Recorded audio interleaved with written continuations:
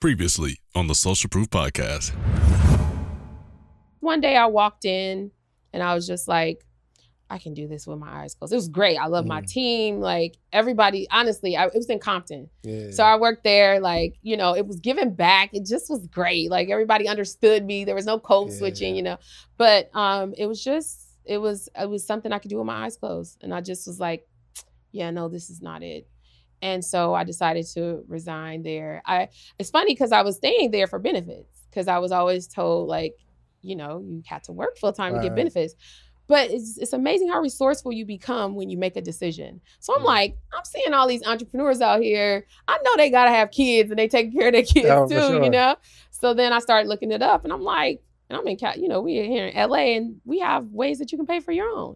Literally for my entire family, we pay like $300 more than what I was paying already. It's wild. It's funny because most people, before they quit their job, that is the number one excuse. Yeah, I know. Not excuse, but it's number one reason. It's like, oh my gosh, what am I going to do about insurance? And you can pay for it. You hear it all the time out on the social media streets, like we are our ancestors' wildest dreams, but this is a big deal, to have insurance and like have retirement.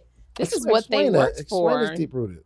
It's what our grandparents told our parents told us, and their parents didn't have the opportunity to tell them. They were telling them you were lucky if you could. Mm-hmm. So it's a cycle. And so when we dare to break that cycle or to be the outlier, it feels wrong. It feels wrong. It's like, that's wrong. Yeah, that's interesting. Yeah. That is interesting. Because I now I'm starting to think, I wonder why people are so apprehensive as if insurance can only get had if you have a job. Exactly. I'm going to do some research on that. Yeah. Okay.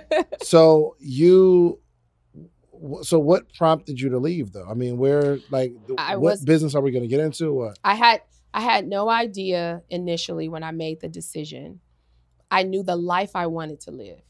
And I knew I was working 3 jobs. Like I was doing, like people would say, I was almost at 200,000.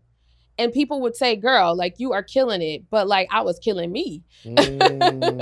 So like I was missing time with my kids. I was missing time with my husband. I was missing time with my family. I'm like, yeah, this is not it. And it wasn't like it was abundant. You know what I'm saying? Like, so I knew if I wanted to, at first I had to deal with my mental stuff too, like feeling guilty. Like I said, I'm from LA, I'm from South Central. Like, to be able to make the money I was making at that time was like an anomaly. You know what I'm saying? But how dare you think you're going to make more? Like, you know what I'm saying? And work less.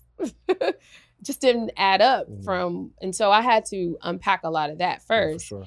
And then as I was doing that, I was like, yeah, okay. So I knew that I that whole money don't grow on trees. You got to work hard. I had to unpack all of that, get that out, deal with that.